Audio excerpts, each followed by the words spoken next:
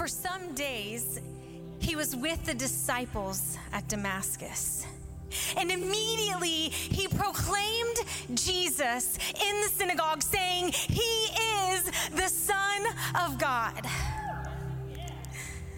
And all who heard him were amazed and said, "Is not this the man who made havoc in Jerusalem of those who called upon this name?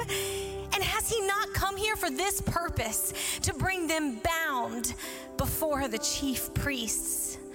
But Saul increased all the more in strength and confounded the Jews who lived in Damascus by proving that Jesus was the Christ. When many days had passed, the Jews plotted to kill him, but their plot became known to Saul. They were watching the gates day and night in order to kill him, but his disciples took him by night and let him down through an opening in the wall, lowering him in a basket.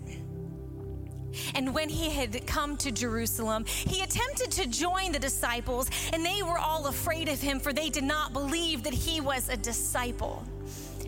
But Barnabas took him and brought him to the apostles and declared to them how on the road he had seen the Lord who spoke to him, and how at Damascus he had preached boldly in the name of Jesus. So he went in and out among them at Jerusalem, preaching boldly in the name of the Lord. And he spoke and disputed against the Hellenists, but they were seeking to kill him. And when the brothers learned this, they brought him down to Caesarea and sent him off to Tarsus. So the church throughout all Judea and Galilee and Samaria had peace and was being built up and walking in the fear of the Lord and in the comfort of the Holy Spirit. It multiplied.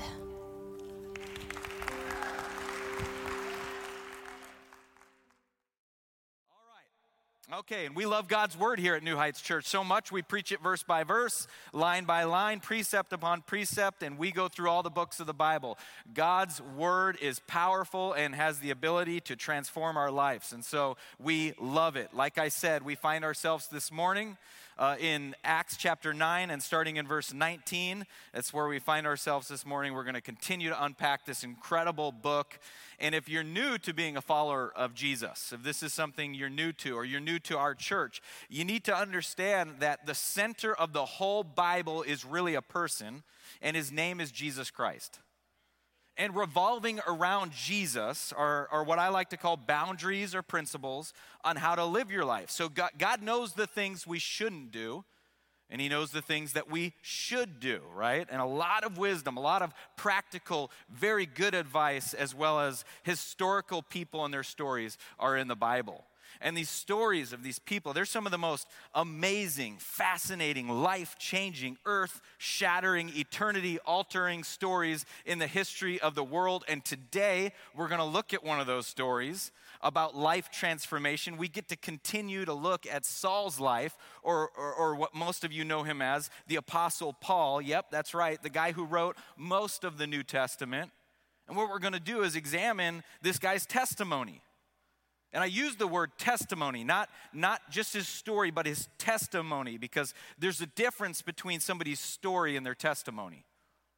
Okay? How many of you just love a good biography? You love a movie, a feel-good story about somebody's life. Right? We love to hear about somebody who overcame adversity, someone who stood in the face of opposition, somebody who was able to pull themselves up by their bootstraps to experience a win. You know, they emerged triumphant over their circumstances. My favorite movies are the ones that are based on true events. Somebody's life story. I love it. You know, my favorite movie of all, Rudy. Well, I like Dances with Wolves. But then number 2 is Rudy, right? I love Rudy. They tell Rudy he'll never play for Notre Dame. It's a true story, but he did, and the best part of that movie is at the end when he gets that tackle, right? At the end of the game, they start chanting, "Rudy, Rudy, Rudy," and he goes in and he gets the tackle. He overcomes all of those obstacles, and he's a player for Notre Dame. If that's not enough evidence for you to be a Notre Dame fan, I don't know what is, okay? It's God's team, man. Now, the difference, though, between somebody's story and a testimony is this: God. God. Because someone's story is about what they did, and a testimony is about what God did. A good story is about how they overcame. It's a story about how they became something amazing. But a testimony is how God overcame. And a testimony is about how God gets the glory. Someone's story is ultimately about their glory. Hey, look what I did. Look what I accomplished. But a testimony is look what God did. Look what God accomplished. So as Christians, we learn from the Bible, we're not really to seek to have our own story. We're not really to have a story that would make us out to be the hero. And I got to tell you, this can be tricky in Christianity sometimes, because we want to honor those who have done amazing things for the kingdom, but more often than not, we tend to, what we'll end up doing is praising the man and giving the man all the glory and not God. Man becomes the victor. They're the ones who did these amazing things, and these, I'm telling you, they make incredible books. I'm so disappointed so many times when I go to the Christian bookstore and I want to pick up a book of how a church is doing something incredible, and the whole book's about the man, the pastor who did it, not about God. They make good stories, but ultimately, we're not to be the heroes. Man's not the hero. God's the hero. And so ultimately, we need to have a testimony. And in our testimony, it better be that God's the hero. God's the victor. God's the triumphant. God's the glorious. He's the one who's glorious because he's glorious because he loves us, because he's gracious, because he's merciful, because he's compassionate, because he's good. And he's the hero and we're not. And he gets the glory and we don't. So today, as we look at Paul's testimony, not his story, his testimony, I want you to think about your life and how it can be a testimony. Because ultimately, a testimony encourages people in their own life. I mean, think about it. When I hear someone tell their story of God's power in their life, I get encouraged. I get encouraged by a testimony. I think, wow, God is good. He's amazing. If he can do that in this person's life, think about what he can do in my own life. Do you know, Revelations even says, in the face of adversity, God's people overcame them. How? By the blood of the Lamb and by the word of their testimony. It's powerful. Knowing and remembering the work of God in our life, it protects us against the lies and the deception of the devil. We have a testimony because we know what we have seen and what we have heard and what we have experienced from God. We can't be deceived by a lie. Somebody tells us there's no God. No, we know what we've experienced. I'll never forget when I was a little kid, I went to a public school. This was back probably in around 1992 or 1993. And there was this kid in my class who his family had brought him to an Easter egg hunt. And he gave his life to Jesus at the Easter egg hunt. So this was back in the day too, just by the way, where people criticize Easter egg hunts. They shouldn't be a part of church events. And I remember when my dad was one of the first ones to do an Easter egg. Now it's like every church does it, but when he did an Easter egg hunt, boy, they wanted to drag him out of the church and hang him up by a rope. It's another story, though. That's another sermon. But here at this Easter egg hunt, I remember this kid in my class gave his heart to Jesus, and he was so excited, and he said something at the show and tell. He showed the T-shirt he won at the Easter egg hunt, and then he talked about his own testimony. And I'll never forget when he sat down, because the teacher, I grew up in Seattle, and even in 1992, the teacher said, well, that's great for you, but we all know God does not exist. And I'll never forget, he wasn't my friend, he just was in my class, but I'll never forget what he said back. He said, Miss Cannon, you can say what you want, but I know what I experienced. And you can't tell me God doesn't exist because I know what I experienced. He had a testimony. He experienced something. He had a story, all right? Now, I got to be honest, that his testimony encouraged me. But a testimony doesn't just encourage believers, it evangelizes unbelievers too. So sometimes I think we fail to really understand the power of our testimony. Your testimony is powerful because it testifies not just that God is alive, not just that he's loving, not just that he's good, not just that he's powerful, not just that he's true, but the fact that he's manifested all of that in your own life. That's a testimony. When you share your testimony, you become a living epistle. You become a story of God's grace that not only encourages believers, but it evangelizes unbelievers. Your testimony makes Jesus real to people. You have a testimony. You have a reason to share your testimony. So the question I want us to consider today as we look at this text is, what does it look like for a man or a woman who is living out a testimony for God? What does that look like? What does it look like? And I think some of what we see through the life of Saul today is going to help us understand a few characteristics of what it is to be a man or a woman living out their testimony for the world to see. So the first thing we'll look at, we're going to look at the latter part of verse 19, so 19b through 22. But we're going to see living out our testimony involves sharing the gospel. I know, it's real deep, isn't it? Living out our testimony involves sharing the gospel. Look with me at the end of verse 19. It says, for some days he was with the disciples at Damascus. You know, he spent time with the disciples. Don't just read over that and not think anything. You can't survive as a solo saint. All right? He spent time with the disciples. We need to prioritize our priorities. Being with God's people has to be a priority. Let me tell you something. I'm going to get real controversial here. I'm very grateful and thankful for our online presence because it reaches people that sometimes cannot come to church. But being with God's people needs to be a priority. You can't be with God's people watching it through a screen. So he spent time with his disciples. In fact, Hebrews 10:25 says, not neglecting to meet together, as is the habit of some, but encouraging one another, and all the more as you see the day drawing near. You got to prioritize God's people. And guess what? Church isn't just Sunday. You can't just come on Sunday morning and say, I've done my part, I've been with God's people. No, the Christian life is community. It's doing life together, and sometimes we in the West don't do that very well. We'll give God an hour and a half on Sunday. Now we even struggle with that, giving God that hour and a half, because it's way easier to watch the service in my pajamas wearing my Cincinnati Bengals snuggie, you know. I don't even have to take off my slippers. Prioritize our priorities is what we need to do. All right, verse 20. And immediately, now if you take notes, I want you to circle this word immediately. And immediately he proclaimed Jesus. There's another one. He proclaimed Jesus in the synagogue, saying, if he is the Son of God. And all who heard him were amazed and said, is not this the man who made havoc in Jerusalem of those who called upon this name? And has he not come here for this purpose, to bring them bound before the chief of priests?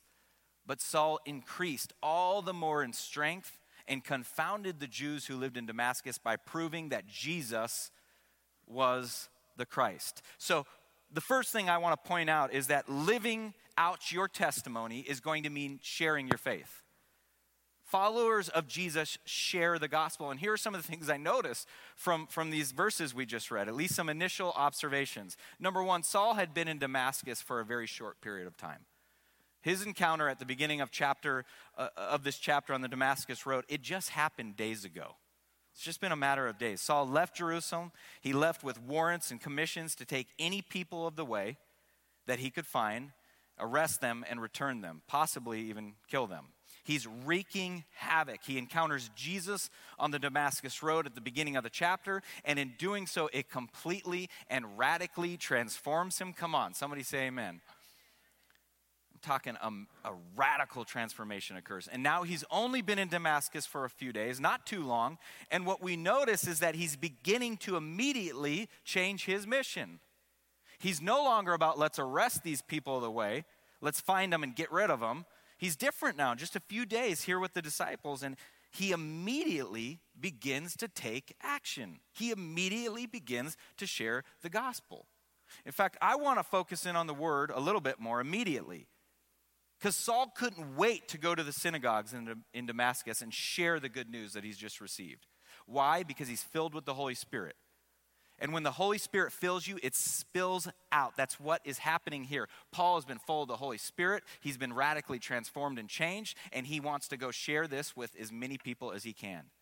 And Luke gives two statements here in really what was at the heart of Saul's new worldview. And I don't want you to miss this. Jesus, the hated, rejected, crucified criminal, is the Son of God and the long hope for Messiah. This is Paul's message here. fact, verse 20, it says, and he proclaimed Jesus. Where? In the synagogues, saying he is the Son of God. And verse 22, Paul increased all the more in strength. He confounded the Jews who lived in Damascus by proving that Jesus was the Christ, which means the Messiah, the anointed one, the fulfiller of all God's promises to Israel. I love it. Think about this for a minute. The last words we hear coming out of Saul's mouth before his conversion in verse 5 was this: "Who are you, Lord?" Verse 5, he says, "Who are you, Lord?" The first words we hear coming out of his mouth after the conversion are, "Jesus is the Son of God." There's no undercover Christianity here with Paul. That's why he goes to the synagogues. He went to the synagogues and the fellow Jews, and he preached that he is the Son of God. This very man who swore Jesus was not the Son of God is the very one in the synagogues of Damascus preaching that Jesus is the Son of God. And if you were in the synagogue service, you'd probably be as confused as you could be. What in the world? Who is this guy? Isn't this guy the ones, he just came into Damascus to take the followers away. Here he's coming in and saying this. They'd be confused, right? Here he is opening scriptures, and he begins revealing what the scriptures say about this man. Jesus is the Son of God. Now you need a little background information on this because the Jews believed in Christ. You need to know that. They believed in Christ. They expected him to come. In fact, according to the Old Testament prophet Daniel, not the old prophet, the Old Testament prophet, the very day of the Messiah's coming to Jerusalem was given. The problem was they refused to believe that Jesus was the Christ. But Paul's preaching that Jesus is the Christ. Absolutely nothing passive about Saul's preaching whatsoever. His preaching, you need to understand, either resulted in revivals or riots. That was Paul's preaching. I'm going to be honest, I get real sick and tired sometimes of hearing preachers need to fluff up their messages so that we get as many people in the seats. I'm not going to play that game. I won't do it. I will not do it. Nowhere in the New Testament do we see it. The message they preach is Jesus is the only way. He's the only way to heaven, and the only way you can get to heaven is through repentance and being born again. That's it. That's what I want people. I want to lead people to Jesus so they can experience salvation and can experience heaven. And I don't want to fatten them up and send them to hell. I don't want to have them have a 25, 30-year experience with the church that was just so amazing. Everybody was so nice. They get to heaven. They think, why didn't anybody ever tell me this? There's nothing passive about Saul's preaching. He continued to take the scriptures and reveal through the scriptures that Jesus is the Son of God. He immediately gets in the process of sharing the gospel. He begins to get immediately engaged with people to communicate the living Christ. Saul is living his life now for a very different mission. Think about it. This living out your testimony thing. Saul begins preaching as soon as he is saved. As soon as the realization came to him that all this stuff about Jesus was true, it was real, and it was now real for him. It wasn't just enough that it was real for him, though. He needs to make it real for everyone he can. If it's real for me, the chief of sinners, that's what Paul called himself. It's got to be real for others, and others need to hear it. Saul felt an urgency to immediately tell somebody about his testimony. So he came to Damascus on one mission: round him up, send him back, kill him, do whatever I got to do. Now he's living on a different mission: proclaim the name of Jesus Christ. And in doing so, share the good news of this person or this man, the Son of God, that he's encountered on the Damascus road. It's now changed his life. He immediately begins to share this with everybody. And here's what I want you to see in this text. Now, people know us, right, by the things that we do. So, if you talk to somebody and go, hey, do you know Justin Hansen? They might say, yeah, is that the pastor? That's the guy that pastors, right? He's a pastor. Or, hey, do you know so-and-so? Yeah, he's a dentist. Do you know so-and-so? Yeah, he's a doctor. Or he's a teacher. People know us by the things we do. I mean, we kind of begin to get a little bit of our identity in the things that we're associated with. So not just jobs, but if you would walk into my office right now, and by the way, this is a hint to come visit me this week. If you were to walk into my office this week, you would say, wow, Pastor Justin, he's an elk hunter. Yeah, that's right. You would look up on my wall and say, wow, Justin's a warrior. What a manly man. No, all right? Oh, people might say, oh yeah, I know Dave, he's a deer hunter, or I know Ian, he's a runner, or I know so-and-so because they're UC Bearcats people, or if you've been saved and redeemed, they're Notre Dame people, right? Okay, we begin to get, I just lost 75% of my crowd. We begin to get identified with those things, right? We're identified with the things that we're associated with. Not because somebody just goes, oh yeah, so-and-so, I think you're this, or no. But people identify us based on the things that we do or we're associated with, right? So if I ask, hey, do you know Nancy or Daryl or whatever, and they're like, yeah, I know them. Well, tell me about them. The first thing they're probably going to say is, oh, they're from Kentucky. I think they work in the medical field. Yeah, that's what they're going to, or different things that they're involved with. Oh, yeah, they're skiers, or they really like the lake, okay? So we're known by things that we do. The question, just something to chew on here, is if I were to go to somebody and ask them if they knew you, and they say, oh, yeah, I know so-and-so. And I said, good, can you tell me about them? What would they say?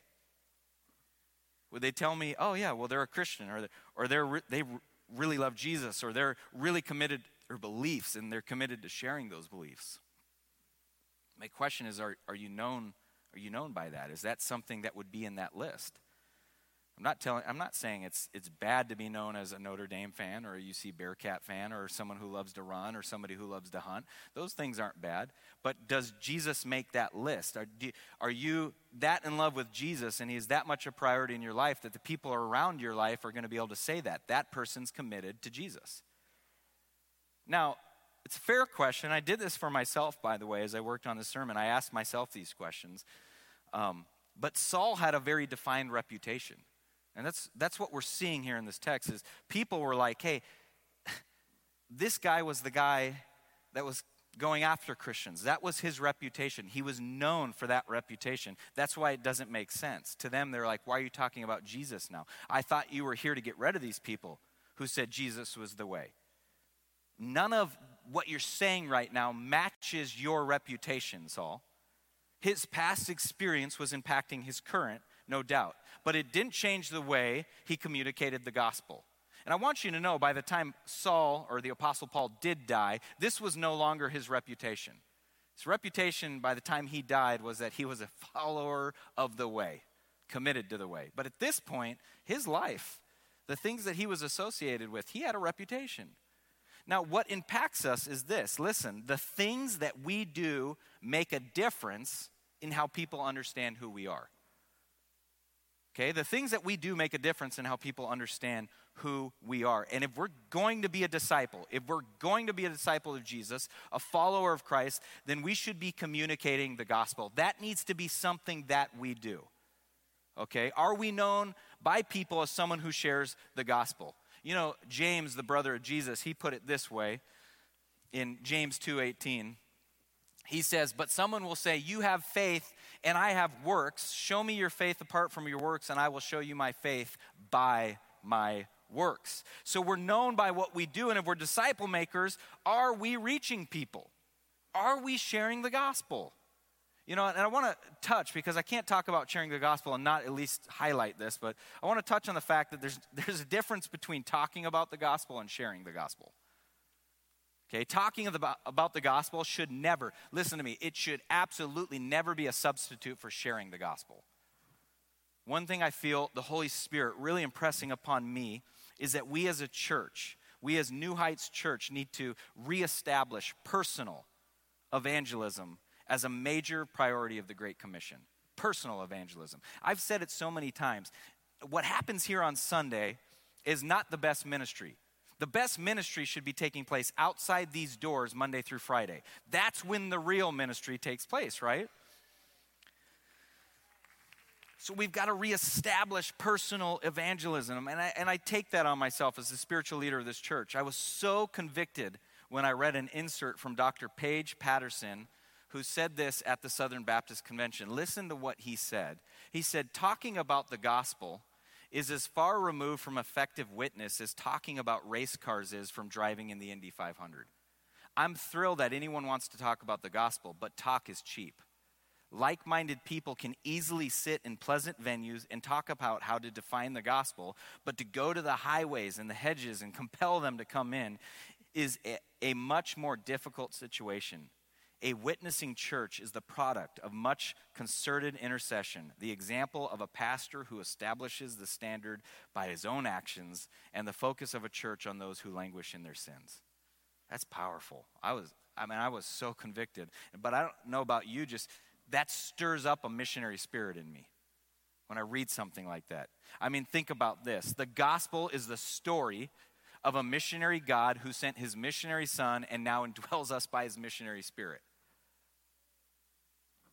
The truth is, talk is cheap, even when the talk is about the gospel. So I'm praying that our church would be full of people who will not settle for conversations about the evangel that don't lead to evangelism. Okay? I'm praying that the Holy Spirit is going to work in us and through us, we as a church, corporate, as we recommit to seeking the lost. I am just beating my head over a wall every week asking God, how can we go from being a church where Sunday is like the Super Bowl of what we do to a church that goes out and realizes we're heading out to the mission field every time we walk out those doors? How can I as a pastor lead your flock, God, into that direction? How can we move in that direction where everybody who says New Heights Church is my church takes on that calling? When I go to work, I am going to make disciples. As I go in my life, I'm going to make disciples. Are we doing that? Are you doing that? Are you sharing the gospel? Because Saul was. Saul shared the gospel. He wasted no time. And this moves me to our second point. Again, real deep here, but living out our testimony means making disciples. And what we're going to see, I'm going to read to you verses 23 through 25, but then I'm going to go through the rest of the verse all the way down through 30, because I feel like it really, it's proof for this. And then I'm going to share at the very end something from those last verses. So they kind of go for both points, okay? Both points here. So living out our testimony means making disciples. Disciples make disciples by sharing the gospel. And if we're going to be men or women living out our testimony, we need to be sharing the gospel. But we also need to be making disciples, because there's a difference. And in all honesty, if I'm going to be truthful to you, this is the hard part of the Great Commission. It really is. As a pastor, this is the part where I sit down, and because I'm human, your pastor's human, I'm just like you. I'll sit down as the pastor of this church, and I'm thinking of these grand schemes. How can we grow and be powerful, and how can we make a difference in the community? And then when you get stuck with the question is, how do you make disciples? You're like, it almost feels like sometimes it just puts the brakes on it.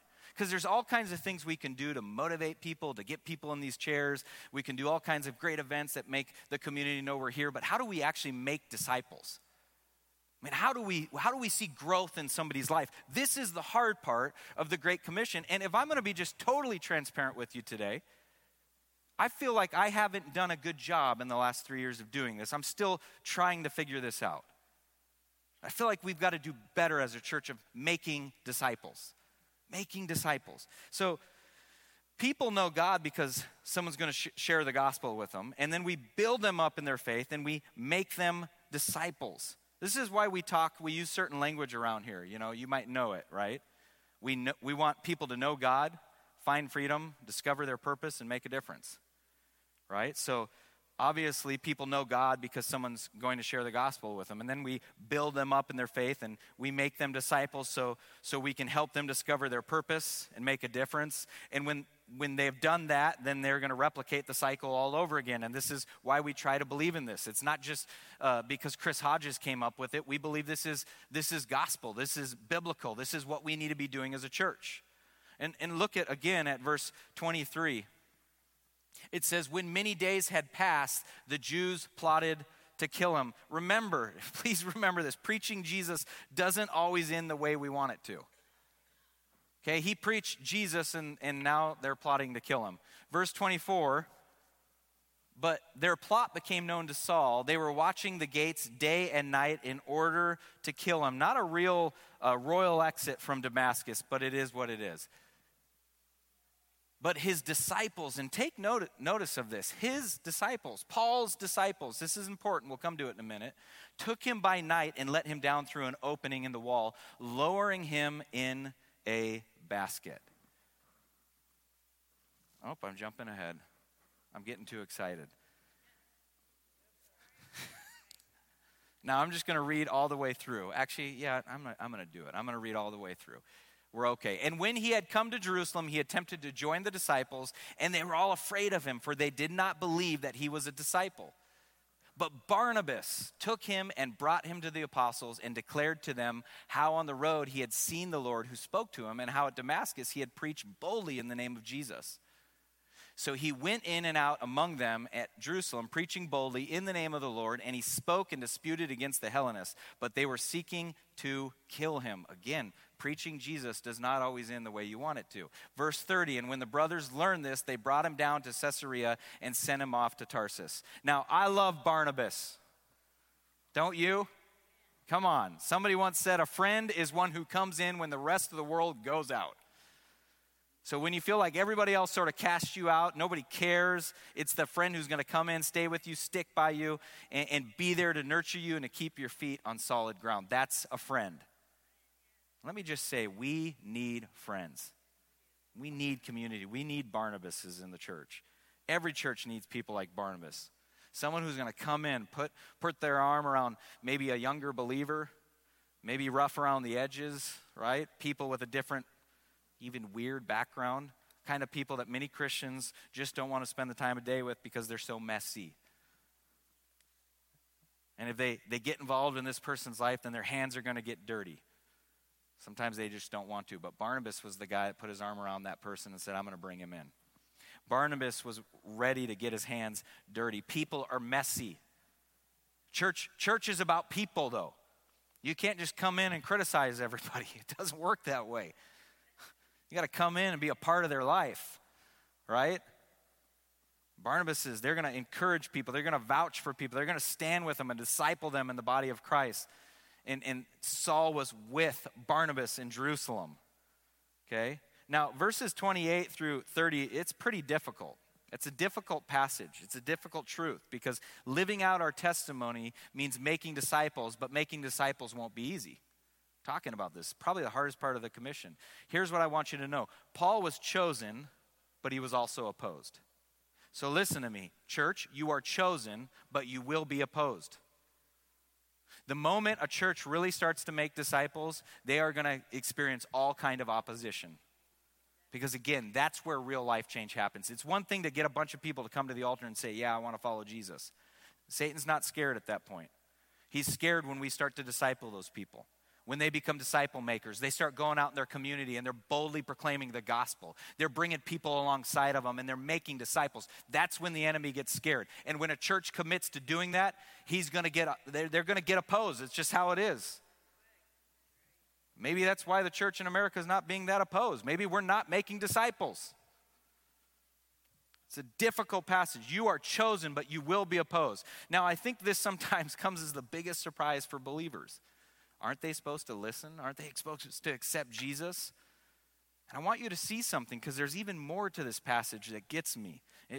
I don't want you to just gloss over this. The fact that for Paul, most of his opposition came from his fellow religious Jews. They were supposed to get it, right? I mean, they were supposed to understand it. He was supposed to help them see the clear reasons why he believed what he believed. I mean, after all, it made sense. But it didn't happen. They rejected him. They rejected his message. Now, an important thing for you to consider here. I'm going to be real vulnerable. You know, the worst names I've ever been called were not from people outside the church. The worst names I've ever been called came from within the church. They came from other religious people. And I even lived in countries that were absolutely opposed to Christianity. I see this in verse 26 because even the church didn't have Paul's back. Look at verse 26. It says, they were all afraid of him for they did not believe that he was a disciple. Hardest lesson for me in Christianity was to learn to work for an audience of one. Okay, the hardest lesson in Christianity for me was to learn to work to please an audience of one. I am human. I get hurt when church people hurt me. And then on top of that, as a pastor, I got to deal with people coming in my office all the time who have been hurt by not people outside the church, but people who have been hurt by people in the church.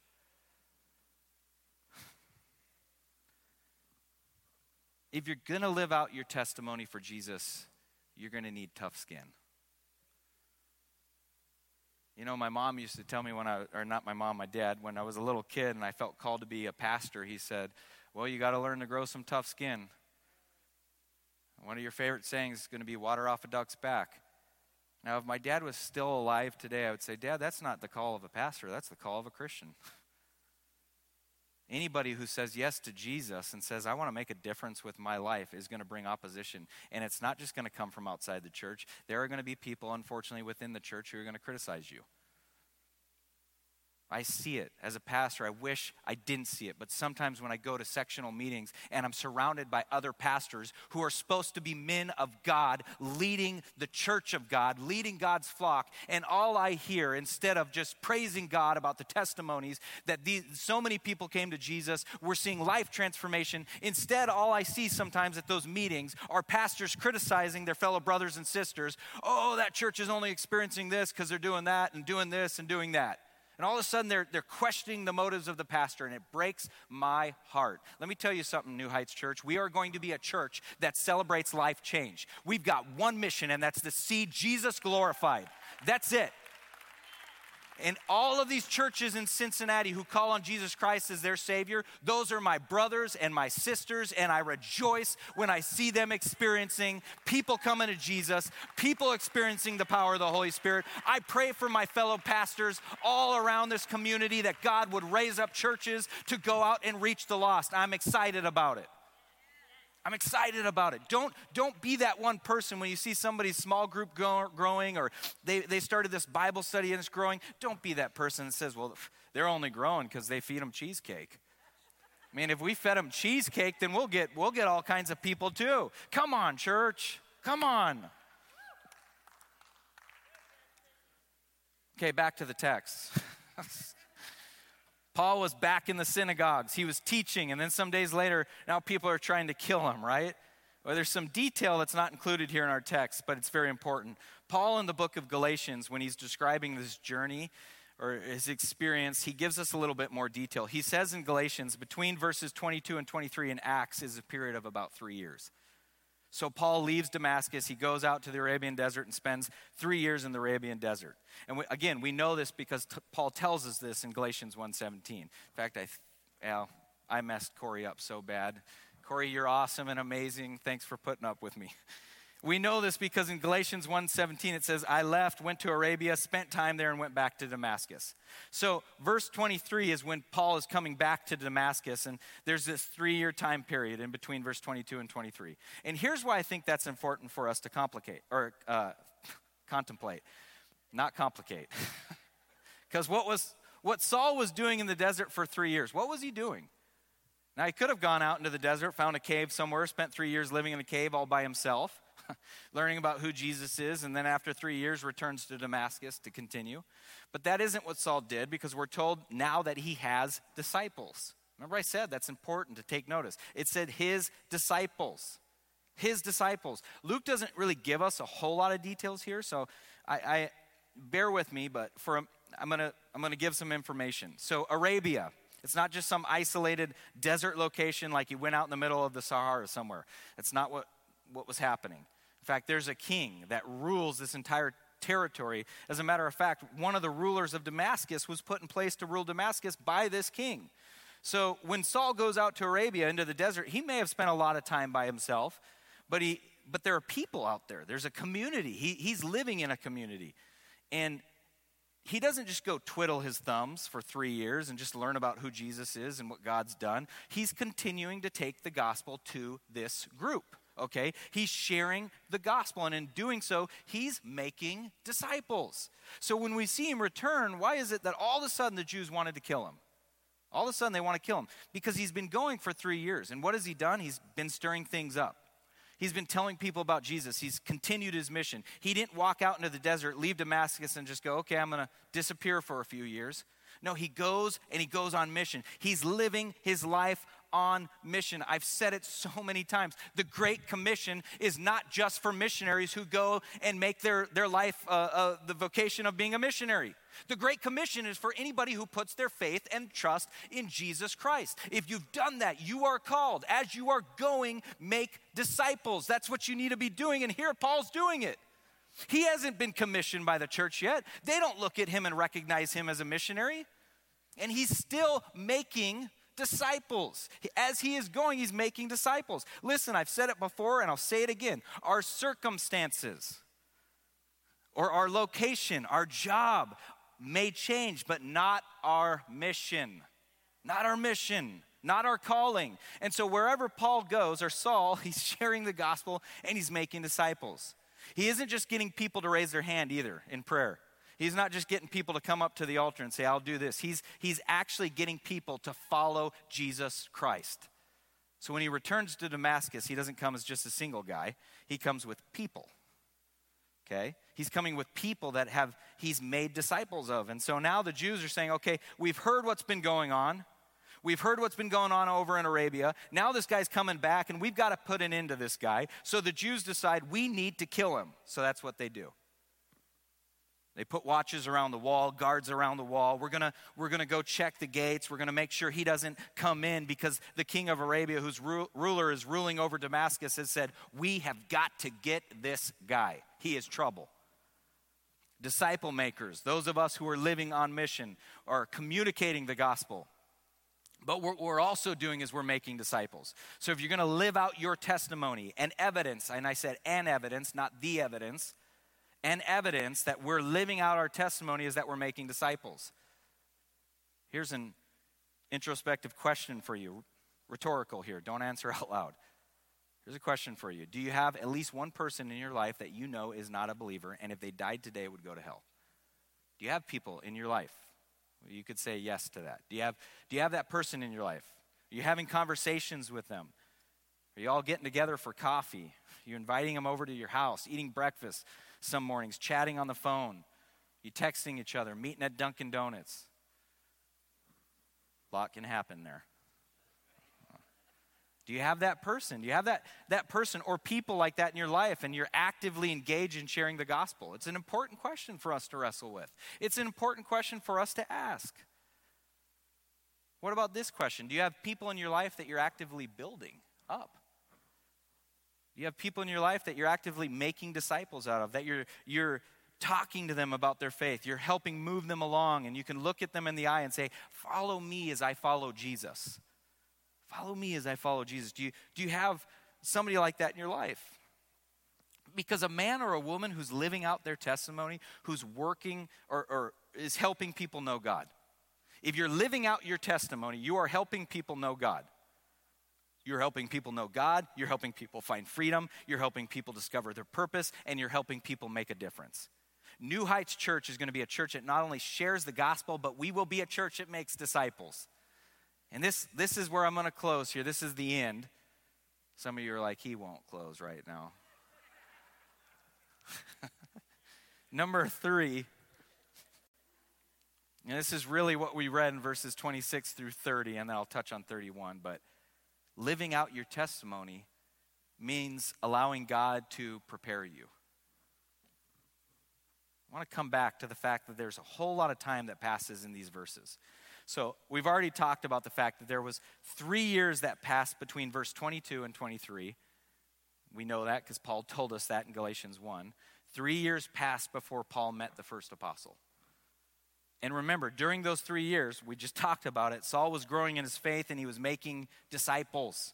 He was bringing Jews to Jesus one by one. That's what making disciples is. And I want you to know there's a truth in that too. Listen to me. It's easier to do ministry when somebody's not just sitting back going, okay, Lord, you know where I live. You know my phone number. You know my address. So if you ever want to use me, I don't know, send me a vision from heaven. Do something like that to get my attention. I'm here. I'll do something for you. Just let me know. No, man, it's easier it's easier for God to move somebody that's already moving, right? People who are on the move. It's easier to direct a moving object. It's easier to control a moving bicycle. It's easier to direct a moving person, a person looking for opportunities. Man, if you're looking for opportunities, I promise you, God is going to put you in a place where you can be used.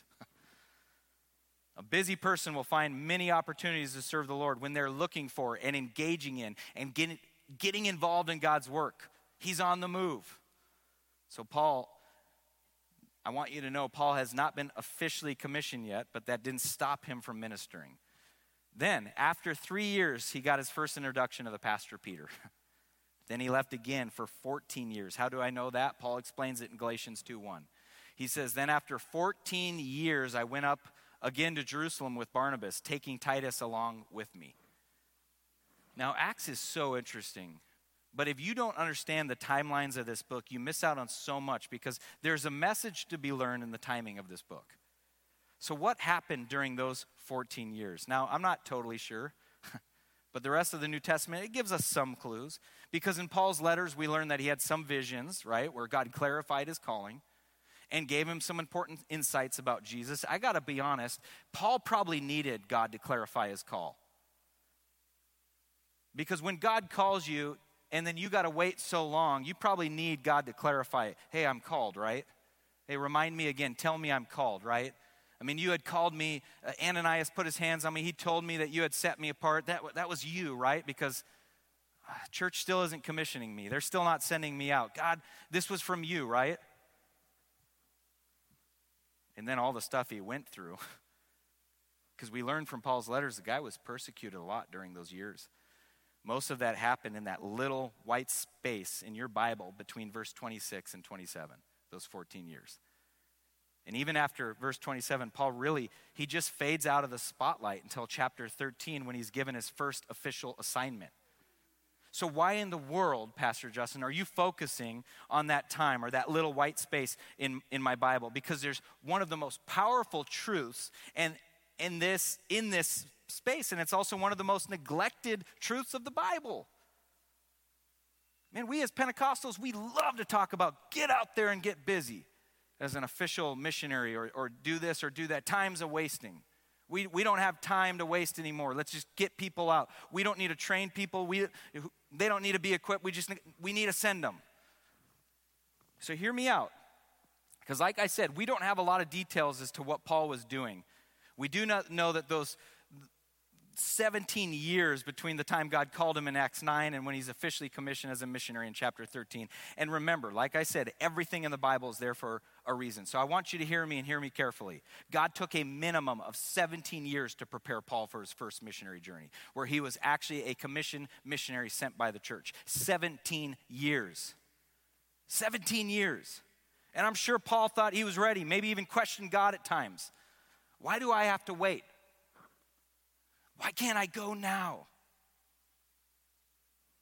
Now, I want to be clear. Some scholars disagree as to whether the 14 years are between verse 26 and 27 or between verse 27 and 11. But either way, the point is this. God took a long time to prepare Saul.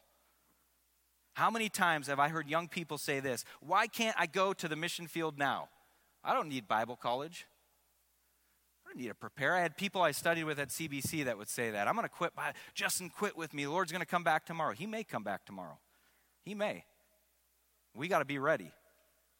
God, I'm not saying that, but what frustrated me the most about this is why couldn't they see that God is sovereign? He's directing everybody's steps. And if God took 17 years to prepare Saul, you can't give 14 years to prepare for what God has called you to do. We get in a hurry, don't we? God took a long time in preparing him. Crazy to think that he had to wait 17 years before he was officially commissioned from the time that God told him what he would do. And those 17 years were not fun, by the way. 2 Corinthians 11:24, it says, 5 times I received at the hands of the Jews the 40 lashes less 1, minus 1. Listen to me, Jews didn't want to break the law. So that's why. In fact, Deuteronomy 25:3 reads this, 40 stripes may be given him, but no more, lest if one should go on to beat him with more stripes than these, your brother be degraded in your sight. So that's why he would be lashed 39 times, right? Jews didn't want to break the law. So we know that during the last half of Acts, Paul suffered at the hands of the Gentiles, not the Jews. So this would have been a part of his life before he was actually commissioned as a missionary. He's living out mission every day, even though the church has not fully commissioned him and officially recognized him as a missionary. He's still out there making disciples, being opposed, being persecuted. He is living the Christian life. He is living on mission. You have been called to live on mission. Whether you are a student at Central Bible College preparing to go to the mission field, you've got to realize you're on the mission field. Why would you look? Stop looking so far ahead down the road. Don't you know that God has you right here for a purpose, for a reason? Some of you are like, why am I in Cincinnati? Or I always thought I would do this. Or God told me when I was young I'm going to do this. Well, God, he's going to fulfill whatever he told you. But he's got you on his path, his timing. You got to trust God. God has a purpose for you right here in Cincinnati. Every single one of you sitting in these seats who have called on Jesus as your personal Savior. He's got a call for you. I'm telling you, right now, you are in God's will. I get excited. Because so many times we don't like God's timing. We want our timing. God's timing is best. God knows what he's doing. And everything in our life is preparation. It's not by accident that you're where you are. I've always said this, and just so you know, your pastor gets theologically spanked sometimes too. I had a mentor just fly from Seattle, and he was meeting with me, and he was asking me about my missions experience, 10 years in Assemblies of God World Missions, and I said, it was a waste of my life. It's a waste. It's 10 years I can't get back. What a waste. Just never got to do what I felt God calling me to do, and it was a waste. And he spanked me, not physically. I don't have that type of mentoring relationship. He said, wow, he goes, that's a terrible way to look at it. He says, because God doesn't make mistakes. He has no accidents. You see, God knew what he was doing. God was building you up. God was preparing you. God was using those experiences that you had in Thailand so that you could be a good pastor here. Don't you see that? No, I didn't see that, because sometimes, again, I look at it through my view, through my lens. He had to take me back to God's text to get me to realize that. It's funny because so many times I have, as a pastor, I have people come into my office and say, I'm called to ministry. And it's like right there they want to go into ministry. They don't want to train for it. They don't think they need any preparation for it. It's hard to convince people to even go to Bible college. And I remember when I was commissioned to be a missionary, and I remember going through our interviews, and I remember sitting down. I think it was Greg Mundis, who now is the executive director of World Missions, asked me a question that embarrassed me so much. I said, I've been called to missions all my life. And he said, okay, tell me what you have been doing now. What do you mean? Tell me, you said you're called to go to India. Tell me what you have been doing to reach Indians now, in your life right now. Nothing, I'm just getting ready to go to India. No, if this is your call, if you're called to missions, what have you been doing right now? You're telling me you're so excited about reaching unreached people. What have you done to reach unreached people in your community right now? I thought I wasn't going to make it. I thought Greg Mundis was going to write no, because I had to answer the question honestly. Nothing. He was making a point. If you're called to reach disciples, why are you waiting? Why are you looking so down the road that you miss out what God's trying to do in you right now? What are you doing right now? God's timing. Man, I'm telling you. God's not shy about preparation, by the way, in the Bible. In fact, everyone he calls, he prepares. So this kind of delayed preparation is pretty common in Scripture. I actually would almost say it's standard. Hang with me for a minute. God called Moses to lead Israel out of Egypt. Then he had him tend sheep for his father-in-law for 40 years.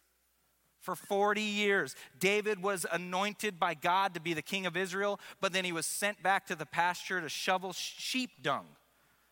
Later, when he got his first big break in the palace, he was falsely accused, and he would spend the next decade running for his life as a fugitive. When I went to Israel, I saw the caves he had to hide out in. I'd be pretty ticked off if God told me I'm going to be the next king, and then I got to live in a cave like the ones I saw. God told Joseph he was going to use him to save Israel, then sent him off to slavery and prison for 2 decades. Moses, 40 years. David, 15 years. Joseph, 20 years. Paul, 17 years. You're complaining about how long it's taken God to get you where you want to be. I'm talking about me here, not you. Man, I was called when I was 12 years old. I told my son today, we're driving home.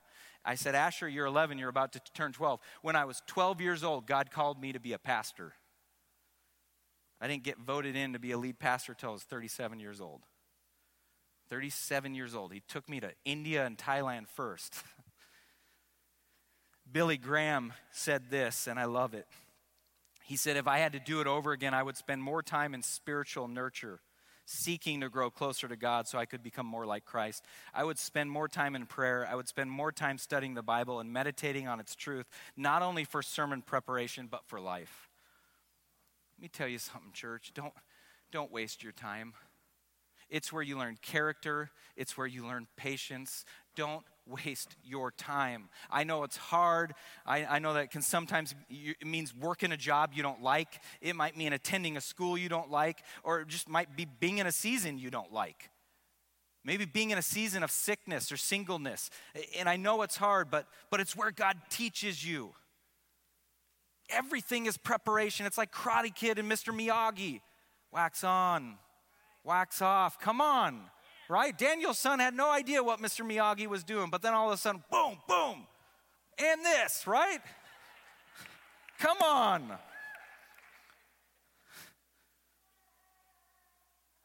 So, verse 31. You had a reason not to believe me when I said I'm closing, but worship team, I am closing now. Verse 31, so the church throughout all Judea and Galilee and Samaria had peace, and it was being built up. And walking in the fear of the Lord and in the comfort of the Holy Spirit, it multiplied. Oops. Look at that. Corey had everything for me. Look at that. He is amazing. Give it up for Corey and our tech team. They got to put up with me.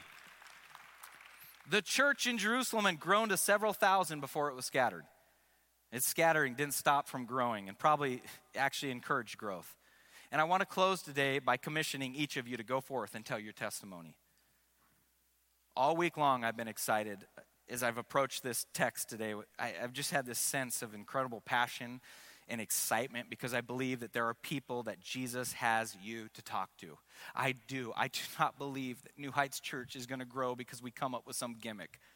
I believe it's going to be because there is a movement that takes place that people capture the heart of God. People understand their purpose is to make disciples. It doesn't matter if you go out as a dentist. It doesn't matter if you're a teacher. It does not matter what you do. Your mission and your calling and your purpose is to make disciples. And I believe that God is going to do something at New Heights Church where he's going to bring us back to that. He's going to make us refocus on that. Not about numbers.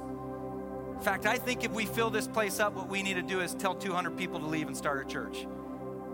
That's what I think we need to do. How about that for church growth? The minute we grow, let's shrink it. I want life change. I want you to get it. You got a testimony to share. That's what church is. And I had communion with somebody a week ago at Skyline Chili. Can you believe that? Skyline Chili was my sanctuary. Somebody that he wants you to go to today, to be a Barnabas to. There are people that need to hear Jesus' work in your life as we're hearing of Jesus' work in Saul's life. God's going to use you to encourage those who are believers, even in community groups this week, and to evangelize unbelievers. And I want you to understand the power of the testimony that God has given you and how much richer and better it is than just having a story or a biography. Amen?